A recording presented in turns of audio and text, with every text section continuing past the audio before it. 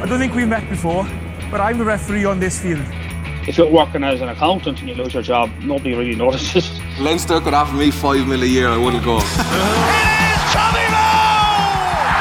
Rugby Weekly. Little reverse pass. Magic! Hello and welcome to the 42 Rugby Weekly, brought to you by Volkswagen, a proud sponsor of Irish Rugby. Gavin Casey here in studio, joined, as always, I think I can say now, by Bernard Jackman. How are you, Bernard? Good, thank you.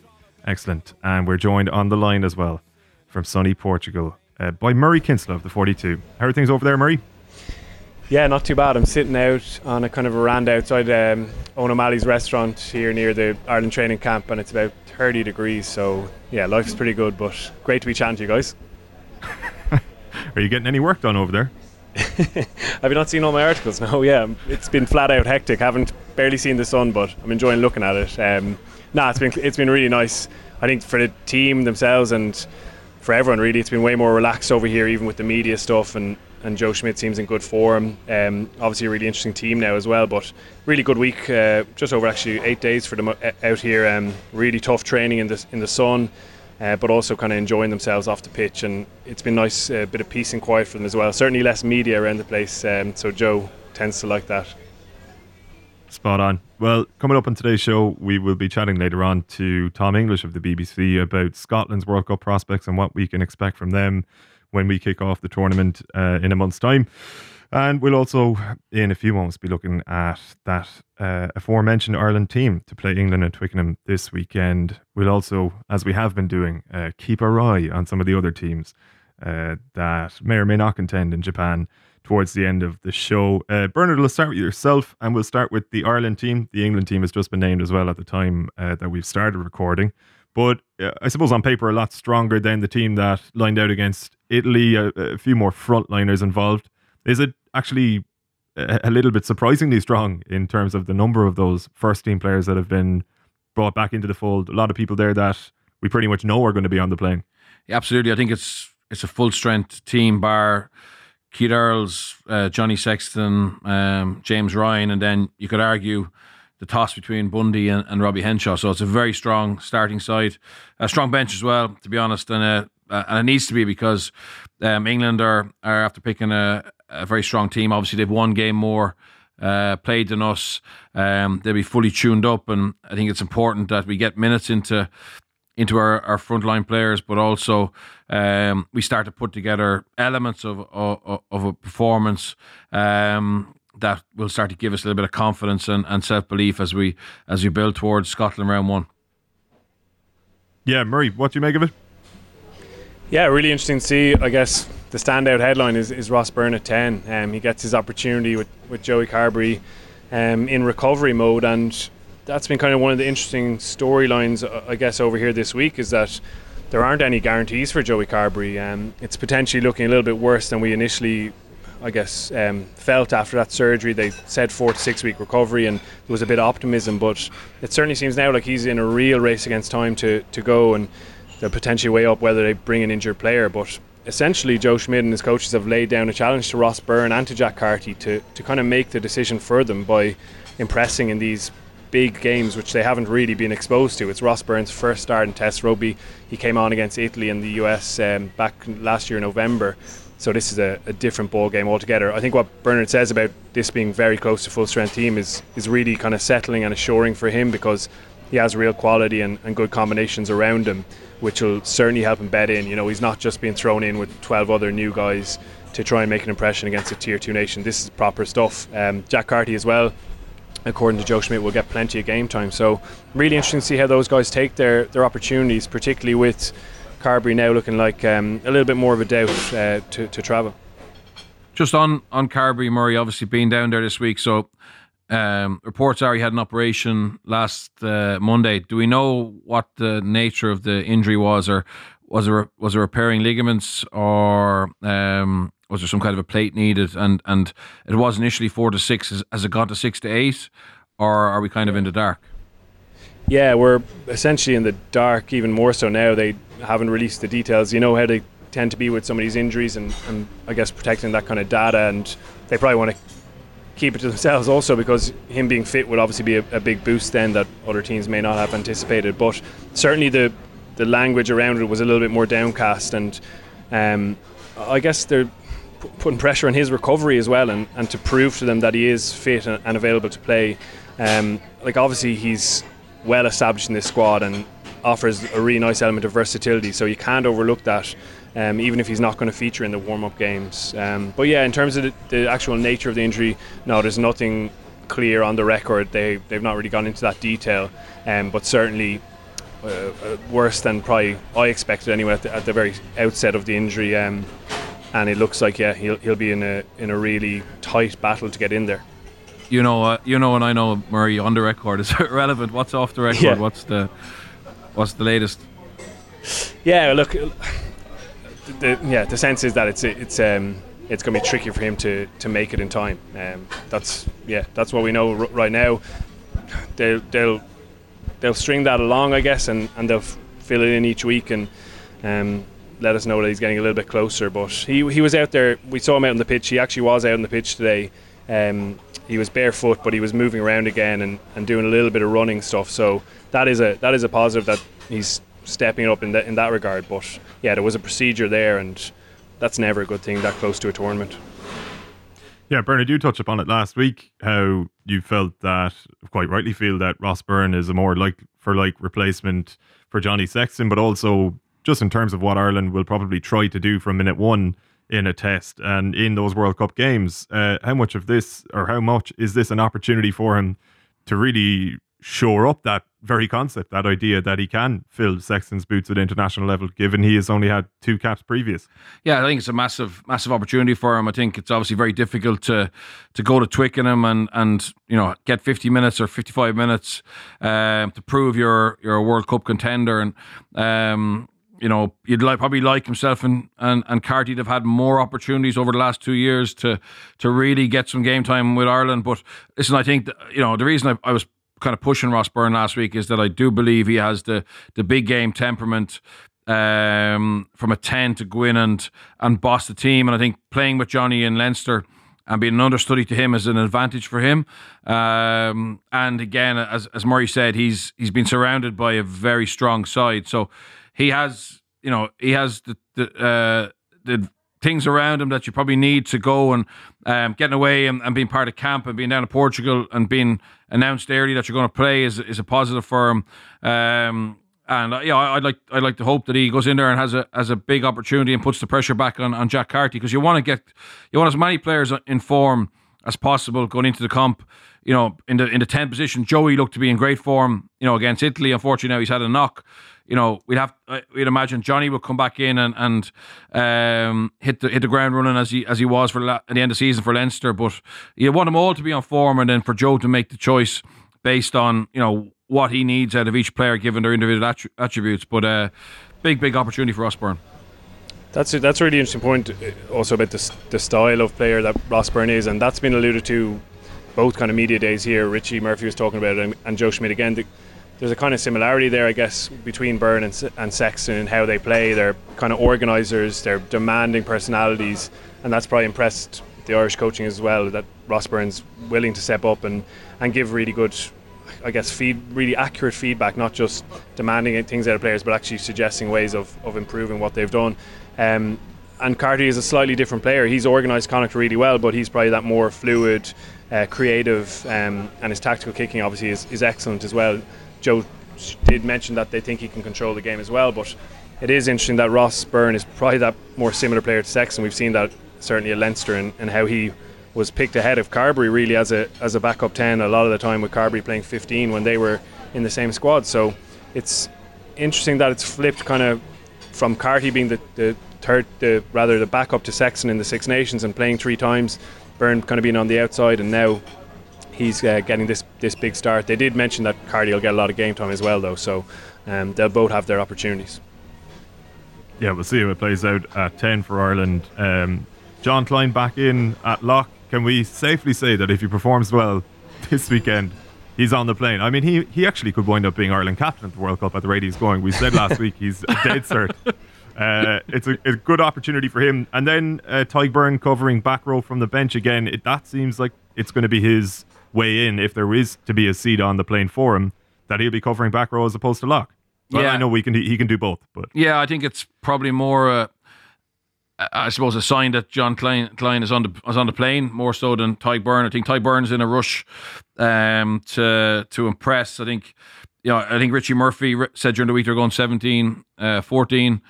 I know we had a debate last week of Murray around squads. I think it'll be very tight for Tadhg if it's 17-14. I think he's got a huge amount to offer, but I just don't see, barring injury now, John Klein not making the plane to Japan, given the fact that he's going to play and started 2 of the 4 warm-up games. They obviously like a lot about him and believe he could potentially be a starter for Ireland, which would be a huge turnaround. But definitely, I think all the locks are going to be, very conscious of how tight it is there and how important it is, for Henderson to have a big game, because you have to say that James Ryan, I would say is nailed on in the second row as well. So it's Henderson, Toner, Tadhg Beirne, you could argue, who are, probably fighting to partner James Ryan with Klein.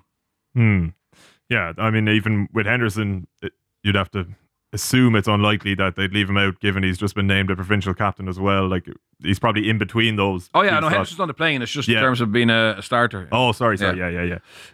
Murray, I suppose looking at the Ireland bench, there are a lot of players there. Sean Cronin, who we alluded to last week, and Jack McGrath to a lesser extent, where you feel as though this might be a chance to get some game time and put their hands up, but for whom their opportunities will be quite limited, actually, even over the next couple of weeks. And maybe for some of them, it might be almost a last chance saloon. Yeah, I have a feeling that most of the players now who are going to be playing these games are very, very close to going rather in that last chance saloon. Although Bernard did mention Beirne there. Schmidt said there's going to be another element of experimentation this weekend, and they'll mix up the combinations during the second half, most likely. So that'll be interesting to follow. The Beirne one is really fascinating, and actually about Klein, we asked Joe Schmidt about that, and he said, because he's new in, we felt it was a priority to give him game time. So that's quite clear in how central he is in their thinking. If that's a priority to get this guy minutes in Test rugby, then they're clearly thinking about him as a big part of their plans for the World Cup. Schmidt did mention that they do see Beirne as a possible starter in the second row or back row, but it's kind of becoming clear that they probably more so see him as that potential impact player off the bench, and you saw him do that against Italy, the jackling, and obviously he can bring real mobility around the pitch as well. So fascinating to see how he develops into it. Andrew Conway is one who'll be really keen to take his chance in the 23 jersey if he gets a good bit of game time. Will Addison, I think, is travelling with the squad as the kind of 25th or 26th man, but he'll be tough push to get a chance on the pitch now, and Conway could maybe nail down that versatile back 3 spot with a strong performance. But yeah, it feels more real, doesn't it, this weekend, that you're getting that much closer to the tournament, and you look at that England team and it's really impressive. Very interesting to see Farrell back out to 12 and Ford and Tuilagi kind of creating that midfield combination. There's so much power. Vunapola's there, and Mako Vunipola back on the bench as well. So it's going to be a similar test to what Ireland faced in that Six Nations opener, which seems like a long time ago now, but was quite damaging to Ireland. They've got to match or better that English physicality that absolutely dominated them that day, really. So it's a fascinating test match even for that alone, and as you say, because it's very real now in terms of taking your chances. Yeah, that England team does look set up to repeat that style of game that we saw in the Six Nations last year, Bernard, and also probably that physical dominance that they exerted over Wales in the first summer test this year. What do you make of it overall, and what do you make specifically of the decision to move Farrell back out to 12 just outside of his old friend George Ford? Yeah, I think it gives them those 2 playmakers, it gives them 2 leaders, it increases their kicking game options. I think England are more dangerous like that. Obviously Eddie Jones once he didn't name Ben Teo, it opened up probably an opportunity for a second playmaker, and he has that power with Manu, so they can play it both ways. But England were very good against. England were decent in Cardiff as well. So obviously very impressive first day out. They refused to kick for goal. Got sucker punched by a brilliant opportunist try from 2 kicks from Dan Biggar. But in general, I thought England looked very comfortable in the game, just didn't take their points and messed up a couple of line-out maul opportunities from 5 yards out. But I think Eddie Jones has England ticking along very nicely, and this is going to be a big ask for our frontline guys to come in against, this England team who have played a game and a half and also kind of had some opposed training against Italy as well. So I think England are further ahead in terms of their match hardness than we are. And just if we get a decent performance and are competitive against them, I think that's probably as much as I would expect from this weekend. Right. If the game was to play out similarly to the last time the two countries met, and I remember you giving us a fairly detailed breakdown as to what you felt went wrong for Ireland that day in Dublin, what tweaks do they need to make? What adaptation do they need to make in order so that they're not essentially massacred, actually? Yeah, well, listen, I think our scrum is going to be potentially under pressure this weekend. Even with Healy and Furlong, I thought England's scrum over the last 2 weeks has looked incredibly powerful. And a big issue, and this is maybe why Ross Byrne, is more suited to this game, is that, we need to be unbelievably organised going to the gain line. So we need to have the proper shape. We need to have, try and get dominant carries and quick ball, because that was the problem in round one again in the Six Nations was, our shape was average and they absolutely battered us at the breakdown, got key turnovers, slowed the ball down and really bullied us. So that's going to be a key part of the performance. But I think it's very hard to get that. You can get the shape right, but it's very hard to get that leg drive and that accuracy and contact if you're playing your first game of the season. So I'll be forgiving enough around that. But if our shape isn't right, well then we're we really haven't moved on. So I can understand if England slow our ball down regularly in the match, but you'd like to see that shape going to the line, and having various options around the ball carrier, because that's going to be key, for us to become a better team. How do you see it playing out, Murray? Yeah, that's really accurate stuff from Bernard there, because that's something they've been working an awful lot on, even over here, and in the last couple of trainings is their shape and phase play and getting into that shape a little quicker maybe when they're on kick return. We saw maybe glimpses of it against Italy, but they've been putting a lot of time into it. We were speaking to Conor Murray about it, and he said they had acknowledged that during the Six Nations they felt like they were just going up against a brick wall too often, and they needed to be better in how they regenerated a little bit of momentum or figured ways around that line speed, particularly when it's so stifling. Like England, it's just incredible. Even against Wales in those warm-up games, guys were just flooding out of the line and really hurting people. Even after they pass the ball, they're making those really smashing low tackles even around the legs. Alan Wynne-Jones got done a couple of times. So Ireland have been working really hard on that and trying to figure out ways that maybe doesn't see them go up to 20 or 15 phases of losing the gain line inch by inch, and being a little bit smarter around it, and also being smart around the ball carrier, as Bernard says, like making life easier for a guy who's going to carry into a 1-on-1 maybe rather than a 3-on-1, as was the case in that game during the Six Nations. So that's a fascinating part of it, as will be the kicking, where Ireland had frustrations, to put it mildly, when they played England in the Six Nations. They couldn't get access into that contest, and when they box kicked they couldn't get up into the air. England were really I'll say really good, really effective at escorting them off the ball, and Ireland have maybe got a couple of strategies around that. Again, we spoke about that after the Italy game, but I think they will box kick more now with Conor Murray back, and they'll be really desperate to get up into the air. So all those little bits also feed into the World Cup, and everyone else will be watching this game with real interest. Ireland's obviously their pool opponents, Scotland and Japan, will be keeping a very close eye on it, and as will South Africa and New Zealand potentially for a quarter-final. So yeah, it really steps up even in terms of the tactical side of it, and not giving away too much, but definitely experimenting in that regard as well. It's the England defence that we've seen over the last 2 weeks, Murray, is probably the most aggressive defence in world rugby at the moment, and it's certainly evolved since the Six Nations, and John Mitchell's influence is clear to see. But Wales were able to adapt, having played them back-to-back. The second week they varied their attack and played a much deeper type game plan to try and get around England, and it ended up giving them the opportunity for the yellow card, which led to the try. But in general, England were able to scramble back very well. And I don't think Ireland will try and, particularly with Bundy playing 12, I don't think we'll try and pass around it. I think we'll try and kick over it.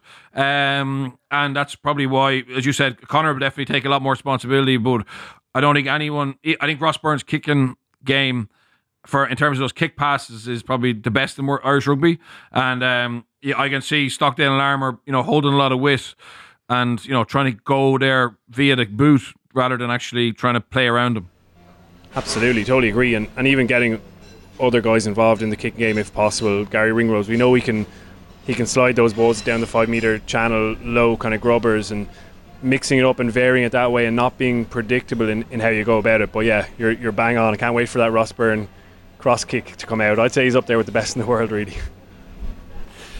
Bernard, we touched upon it with the Italy game a couple of weeks ago, like that in terms of morale and the psychology of the team, it wouldn't really have any great impact. It was more about getting back into the swing of things.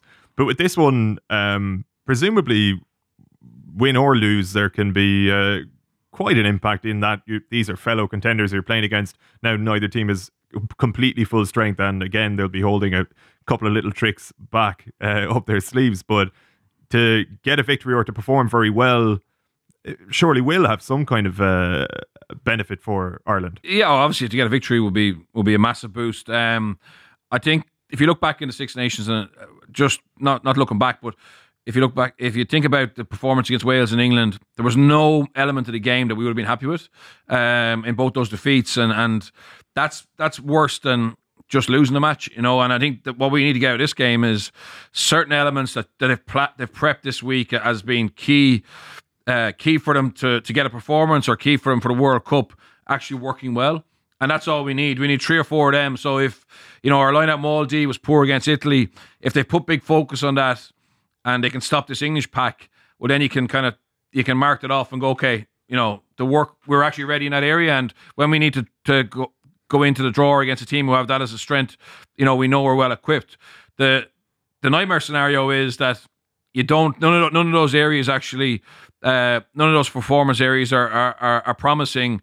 You pick up a couple of knocks, you ship a heavy defeat, and then there's massive pressure to play for the Welsh game, And listen, I'm not saying that's going to happen, but that's a scenario. The overall result is irrelevant. Even watching England lost the game to Wales didn't really matter. The most important thing for them was that they were in the game, they got minutes, and there were certain elements of the game like the scrum, etc., and their defence, I think, which is very strong. So Ireland will have identified, key rocks of the game that are important to them, that they want to see start to function well.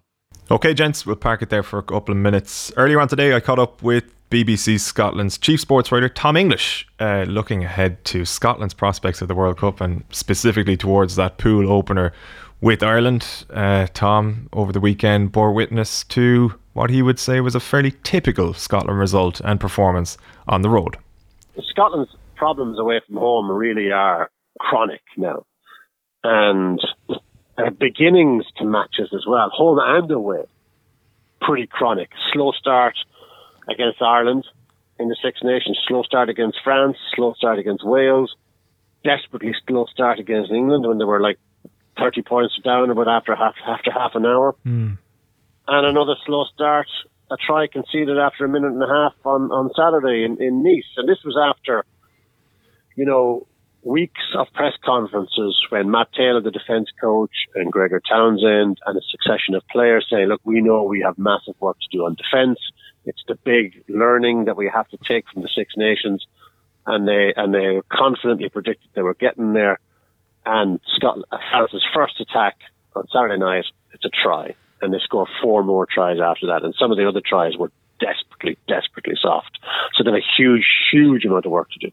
Yeah, I saw some comments from Scrum half Ali Price. He says, how much do you want to represent your country at a World Cup? Not many people get to do it, and I feel like when your backs are against the wall a bit, it's hard to remember that. You need to scrap and fight for everything. Defence is a mindset more than anything. You need to want to hit somebody, want to put your body in front of someone. We just lacked a bit. That's quite an extraordinary admission to be making a month out from a World Cup. Granted, the caveat being that these are, strictly speaking, warm-up games, but France looked like they were fairly warm, Absolutely, France. France playing their first game as well. France looked sharp.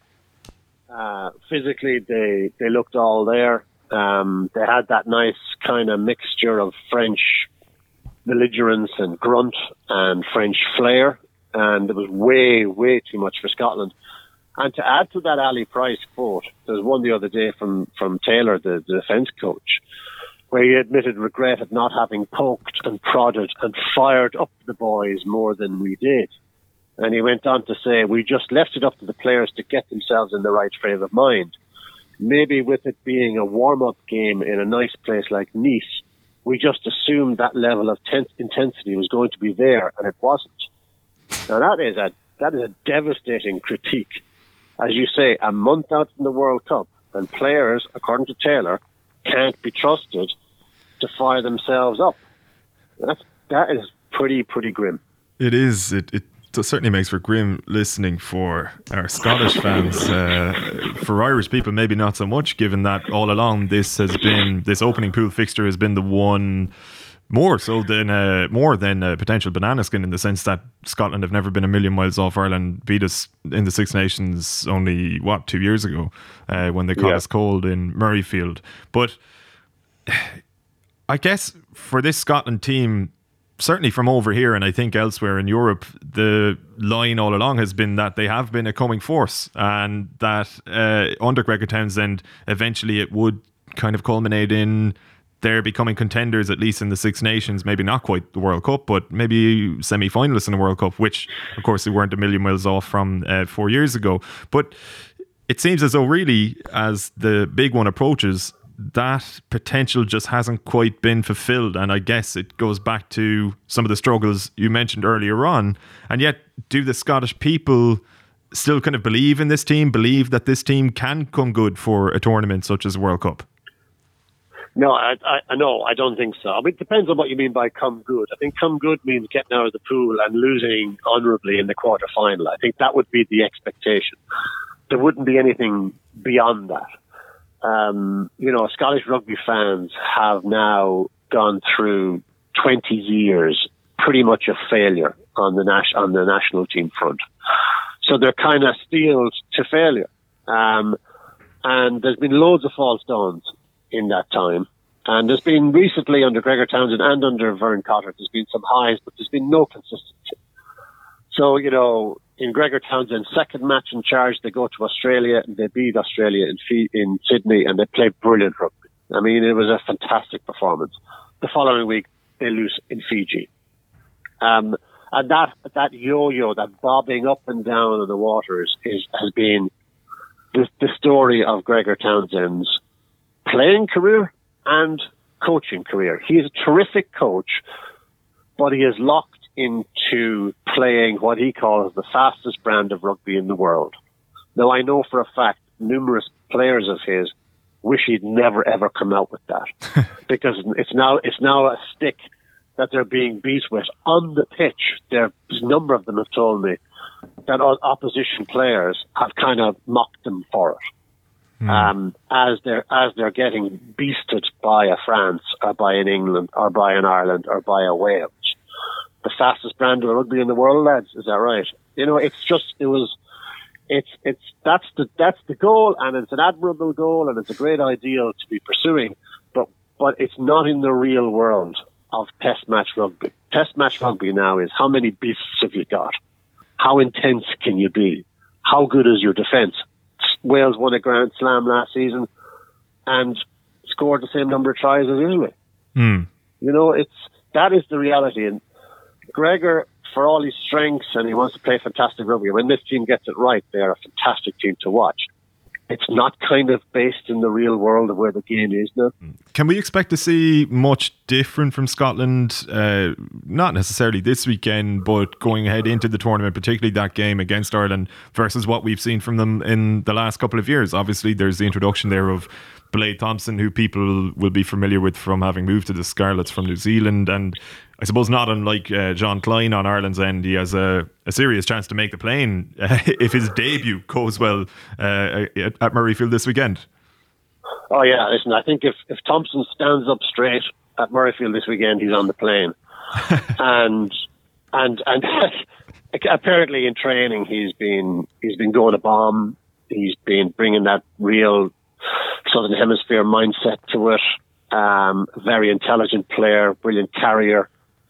So I think not only will he be on the plane, I think he could well be in the starting team against Ireland, along with maybe Barkley at 6 and Hamish Watson at 7, Thompson at 8. I think that could well be the back row against Ireland.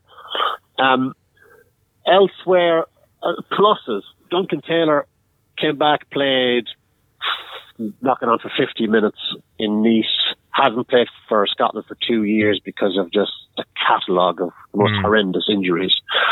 Brings a lot of nous to the back line. Brings a lot of experience with Saracens, and is a class player. So defensive excellence as well. So they desperately need that. But pretty much, if you just say what would the starting lineup be against Ireland, you go with Hogg, Seymour and Maitland on the wings, Taylor and Johnson in the midfield, Russell and Price. You're probably looking at Dell, McAnally and Nell, Gray and Skinner, maybe. And then that back row of Barkley, Watson and Thompson. So it's, there's a few new faces in there, but largely the similar group that's been around for a while. Yeah, one of the more weathered faces to have been ostracised then is the other grey, Richie. Like, we're talking about a Lions test lock, 65 odd caps for Scotland, and he's now 5th, 6th in the pecking order in the second row. What's the story there, Tom? Gregor's explanation here is that he's got other second rows that are ahead of him. Now, Richie Gray has had his own horrendous injuries. And hasn't been around for a while. Did come back into Toulouse team last year, came off the bench at the final, the victorious final, and looked very, very good. Has looked good for a little while now. So I think everyone, when Gregor Townsend was naming his original squad, which was 40 plus, everyone was kind of searching for Richie Gray's name and kind of couldn't find it. It was like, is this a mistake? But no, there was five second rows in ahead of him. His brother, Grant Gilchrist, Sam Skinner, Scott Cummings, the young Glasgow player, and Ben Toulis. So he's now considered 6th choice, which I find just unfathomable. And Gregor says, look, all those guys are ahead of him, and he doesn't really want to engage in that conversation that much. Okay. But that is very much his line, that the others are ahead of him. Now, maybe he's worried that Richie would break down injury-wise. I don't know, and he hasn't expanded. And he's not encouraging the question either. I suppose they rarely do when it comes to personnel decisions. Yeah, exactly. I'm kind of used to that on this end as well. Speaking of things on this end, what's the perception in Scotland of this Irish team and their chances going into that pool opener? Obviously, it's probably a little bit more optimistic than it would have been even 6, 8, 12 months ago. Yeah, the perception here if you ask a Scottish rugby fan, what do you think of the Irish rugby team, you'll get a very negative reply. Because there's been a lot of stuff that's happened. A lot of needle between Glasgow and Munster. Stuart Hogg was taken out by Peter O'Mahony in the Six Nations match. Hogg was taken out by Rob Kearney, was it, in the Pro 14 final? That's right. There's been other little flashpoints, so there is an edge. I don't know if the Irish rugby fans feel it about Scotland, but certainly the Scottish rugby fans feel it about Ireland, that they would really desperately love to beat Ireland. And also when Scotland did beat them in 2017 in Murrayfield, when Joe came out about the bus was late, that didn't go down well, let me tell you. So it was felt that Joe Schmidt was trying to take away from Scotland's victory, even though it was his big mate Fern Cotter who was on the other end of the coaching box, So that went down very poorly. But if they were to assess Ireland, most Scottish fans would say that Ireland are going to win that match, right? Because normally when the chips are down, Ireland normally win these games. They normally win the big finals against the Scottish teams. They normally win the big Six Nations matches against Scotland. Scotland will flatter to defeat for a little while. They might put Ireland under pressure. But ultimately, Ireland's experience and Ireland's power will win the day. And that's usually the way it's panned out. Now, look, you could look at Scotland. If the game goes a certain way, you could equate them to a heavyweight with a big, dangerous punch. George Foreman, you might say. And you could say they are the George Foreman of rugby. Do you know what I mean? They have a knockout blow in them on a given day. You know, England have felt it. Ireland and Wales have felt it. Australia have felt it a couple of times. New Zealand almost felt it, but most of those games were at Murrayfield. You have to go back to that. You know, if the World Cup was all played in Murrayfield, then Scotland would be, their odds would be a lot shorter than they are. But they are, if everything goes their way, and Ireland aren't anywhere near their best, Scotland can win the game. I'm convinced of that. But would I put any money on Scotland? I wouldn't put any money on Scotland. You know, history tells you don't back Scotland away from home, no matter who they're playing. I know Ireland are away from home as well, but you know what I mean? Ireland don't seem to have the same problem on the road that Scotland have. Scotland's problems on the road are acute. I mean, they really are. If you look at their stats, they really are poor. Tom English of BBC Scotland there. Bernard, Scotland, what can they aim for? Will they be doing well to just get out of the pool this time around?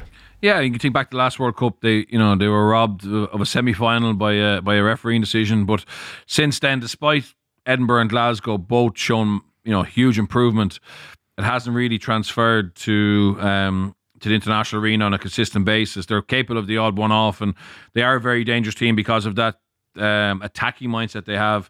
If games open up, they're very dangerous. But there is big concerns around their defence. There's big concern around their physicality, and I'd say there's big concerns around their mental toughness as well. I think back to the last game of the Six Nations against England. You could say, oh wow, what a comeback to come back in the second half to get a draw. But where were they for the first 40 minutes? And that's certainly something that they need to stamp out or to prove is not the case, because talent-wise they have a decent amount of talent.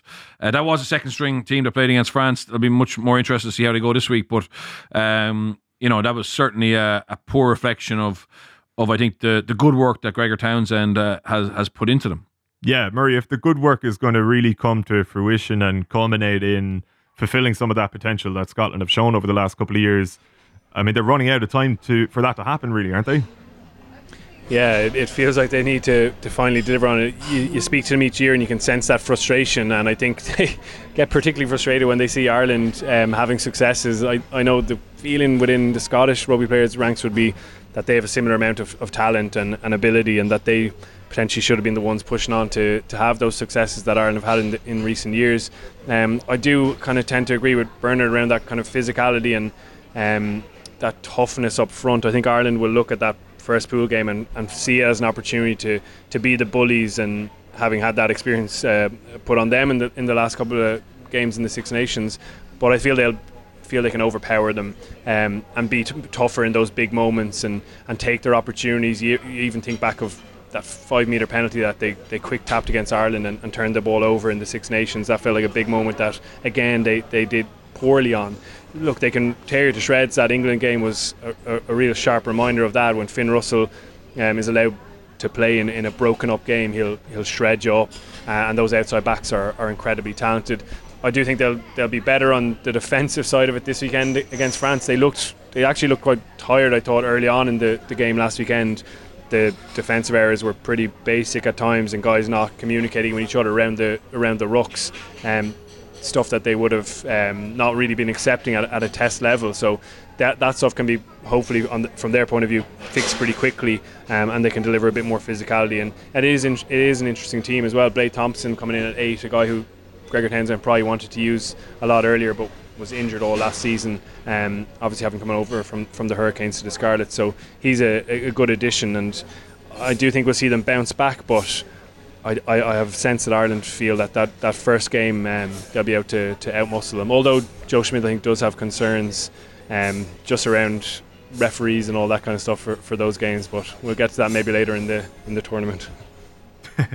Yeah, we'll wait a couple of weeks before tearing into the referees. Come here, what did you make, Bernard, of Wales minus Gareth Anscombe obviously they've got a very capable but different stylistically replacement in Dan Biggar there.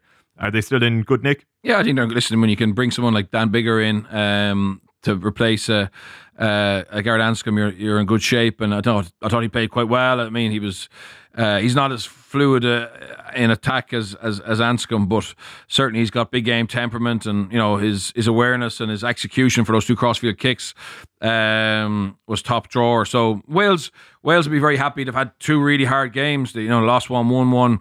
They're in Turkey now this week having a training camp, and there's no harm they lost that game against England round 1. I think it just dampens everyone's expectation, but they'll build up quite nicely, and probably are second to England in terms of the power stakes of what they can actually bring. And it was a dour enough game. It wasn't that much attack and play because both teams are so strong defensively. But I think Wales are in a really good place. Obviously, world number 1 at the moment. Which is incredible. But they'll be contenders of the World Cup. Murray, looking down south, then were you at all surprised by the emphatic nature of New Zealand reversing their battering at the hands of Australia at the weekend? Yeah, we've kind of seen that story, that movie a few times now. We did expect the backlash. I didn't quite expect Australia to dip away so quickly in a short space of time. It kind of underlines to you again that everyone can beat everyone at the moment. It really feels like that going into the World Cup, that those top teams are on a really even base. Yeah, the All Blacks were excellent. Their defence was absolutely ferocious.